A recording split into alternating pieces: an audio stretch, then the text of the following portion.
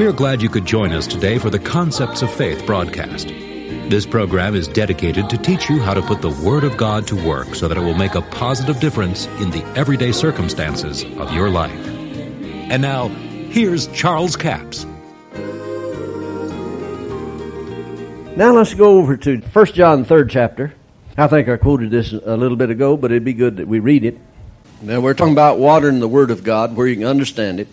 1 John 3rd chapter, verse 20 says, "For if our hearts condemn us, God is greater than our hearts, and knoweth all things. Beloved, if our hearts condemn us not, then have we confidence toward God. Whatsoever we ask, we receive of Him, because we keep His commandments, and do those things which are pleasing in His sight." Now see, if you ask something that you know is amiss, that is wrong, then your heart would condemn you. And then again, if you ask for something that you don't know the will of God concerning in that matter, then you couldn't be praying in faith, because the only place you could get faith for that is from the word of promise itself. The seed is in itself. Faith is a substance of things hoped for, the evidence of things not seen. What is it we hope for? I don't know about you, but I hope for the things that God has given me. In 2 Peter chapter 1, he says, God has given to us all things that pertain to life and godliness through the knowledge of Him that has called us to glory and virtue. Now come over to 1 John the 5th chapter, verse 13. "These things have I written unto you that believe on the name of the Son of God, that ye may know that ye have eternal life, and that ye may believe on the name of the Son of God."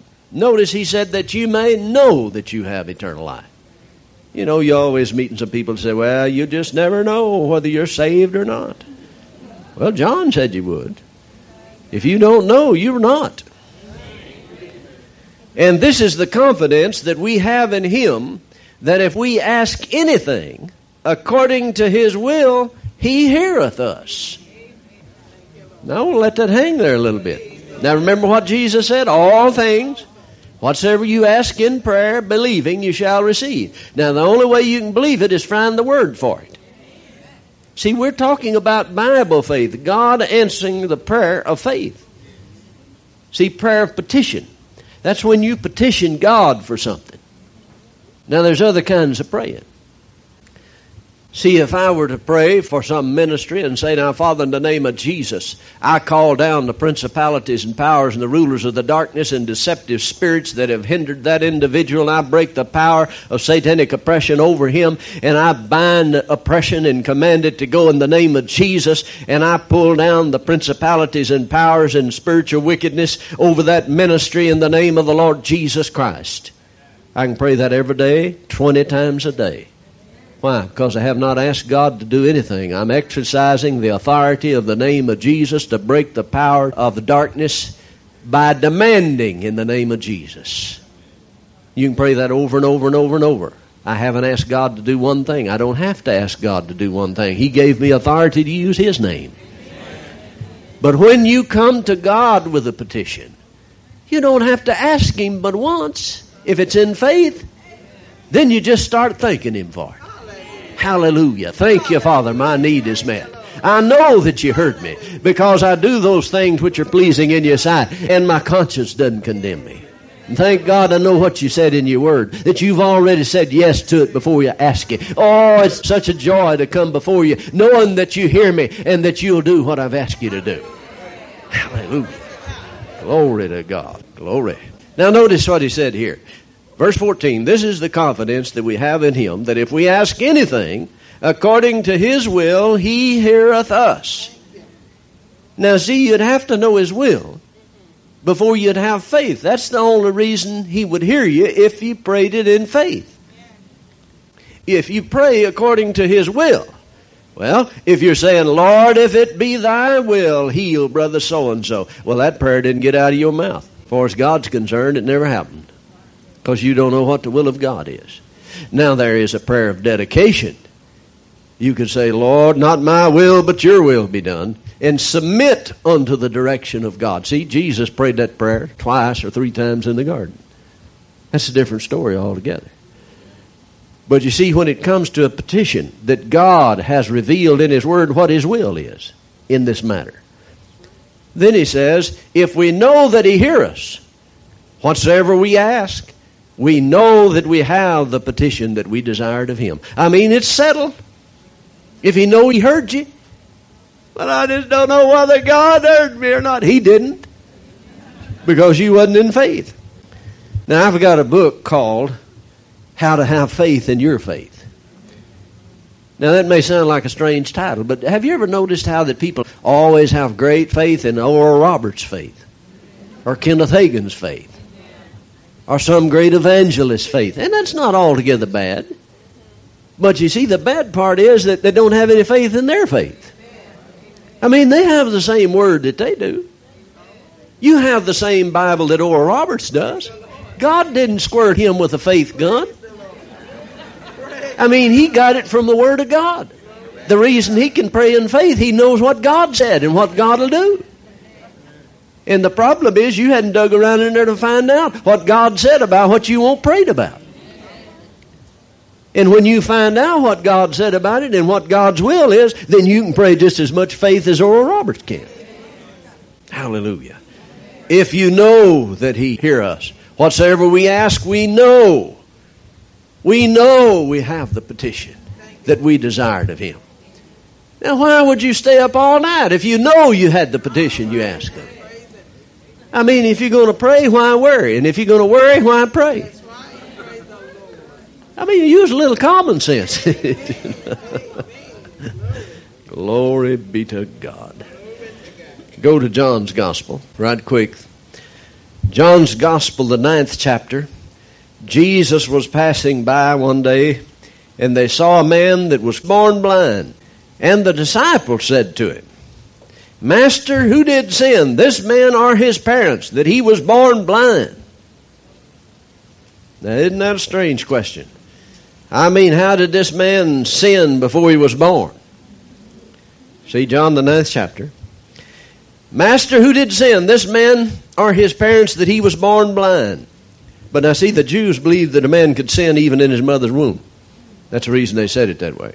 But now listen to what Jesus said. Now remember, there's three answers Jesus can say. He says the man sinned, he can say it's the parents' sin, or he can say neither. Now watch what Jesus said. Jesus answered, said, neither has this man sinned nor his parents. That's his answer to the question. Neither one of these is right. Wasn't the man's sin, it wasn't the parents' sin. Now let me show you why you can't take this literally. See, somebody said, yeah, but look what Jesus said. Neither has this man sinned nor his parents, but that the works of God should be manifest in him. That's the reason he was born blind, so God could heal him and get glory out of his healing. If I even thought that God was that kind of God, I wouldn't want nothing to do with him. God's not schizophrenic. Neither has this man sinned nor his parents. You can't take that literally. If you do, you make Jesus a liar, because all have sinned and come short of the glory of God. He said it wasn't the man's sin nor the parents' sin that caused him to be born blind. He didn't tell you why the man was born blind, but he said that the works of God must be manifest in him. I must work the works of him that sent me. In other words, indicating that this is the work of the devil. Because he said, I'm going to have to work the works of God in him. So, he spit on the ground, and he made clay of the spittle, and he anointed the man's eye, and said, go wash in the pool of Siloam.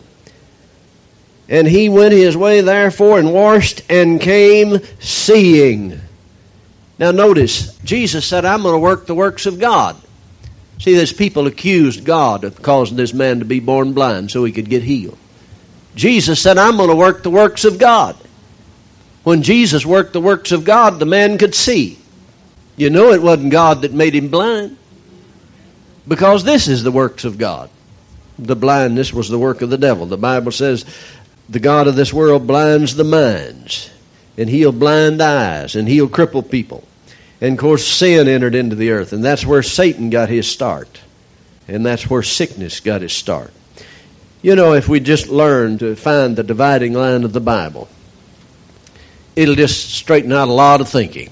The thief cometh not but for to steal, to kill, and to destroy. But I am come, Jesus said, that you might have life and have it more abundantly. That's the dividing line of the Bible. If you have any question about where sickness, disease, and all of the wars and things come from, it comes from there. The thief comes to steal, kill, and destroy. Somebody said, well, God allowed it. Yeah, He has to allow anything you'll allow. See, it makes a difference when you can see what the Bible's really saying. Oh, I've heard some of these things so squirreled up you wouldn't recognize it. But if you understand it, Satan can't steal it from you. Now, be careful that you don't take the word out of context. You know, you can take things out of context, prove anything in the world from the Bible. The Bible says that Judas went out and hanged himself. Jesus said in another place, go thou and do likewise. And a lot of people have hung themselves spiritually by taking things out of context, you see. No, you got to keep it with the intent of what the writer said. And then it'll water your desert. And like I said, you can have the Word in you. You can know what the Word said. You can know about the Word. But if you don't have a good understanding of it, Satan will steal it from you. It'll be unproductive. So you just got to get in there and dig out the thorns, gather up the rocks, throw them out of the garden, preconceived ideas that sap the moisture from the Word, the seed, then it'll produce for you. Hallelujah. Blessed be God. I'm glad you joined us for the Concepts of Faith broadcast today. Now, this is the last day for book offer number 7507. It's called How to Avoid Tragedy and Live a Better Life. Would you like to live a better life? I'm sure you would. It's a 109-page paperback for $8 plus $3 postage and handling, a total of $11. Now, in this book, we give you insight into how to escape many of the things that come your way. We know that out of the abundance of the heart, the mouth speaketh. That's what Jesus said in Matthew. A good man, out of the good treasure of his heart, he bringeth forth good things. An evil man, out of the evil treasure of his heart, he bringeth forth evil things. Now, that's just how simple it is. And then Proverbs 18, verse 7 says, a fool's mouth is his destruction, and his lips are a snare to his soul. In other words, you better keep God's word in your mouth. Out of the abundance of the heart, the mouth speaketh. What's abundantly in your heart is going to get in your mouth. In James chapter 3, verse 5, even so the tongue is a little member and boasteth great things. Behold, how great a matter a little fire kindleth. Now, come down to verse 6. And the tongue is a fire, a world of iniquity. So is the tongue among our members, that it defileth the whole body, and setteth on fire the course of nature, and is set on fire of hell. Well, now, he's talking about the uncontrolled tongue. Is set on fire of hell, because you set things in motion that will destroy your life. It's a matter of you choosing your words carefully. A good man out of the good treasure of his heart, he bringeth forth good things. Every good gift and every perfect gift is from above and cometh down from a Father of lights. So keep the Word of God in your mouth. It'll help you to do the right thing. Book offer number 7507 is called How to Avoid Tragedy and Live a Better Life. It's a 109-page paperback for $8 plus $3 postage and handling, a total of $11. We have a toll-free order line, 1-877-396-9400, 1-877-396-9400. Until Monday, this Charles Capps reminding you, the enemy is defeated, God is exalted, and Jesus is coming soon. To order the product offered today, call 1-877-396-9400 or write Charles Capps, P.O. Box 69, England, Arkansas, 72046. A complete list of CDs, books, and DVDs are available online at charlescapps.com. Through the website, you can listen to this radio program again and subscribe to our podcast. This broadcast is sponsored by Charles Capps Ministries and our listeners in this area.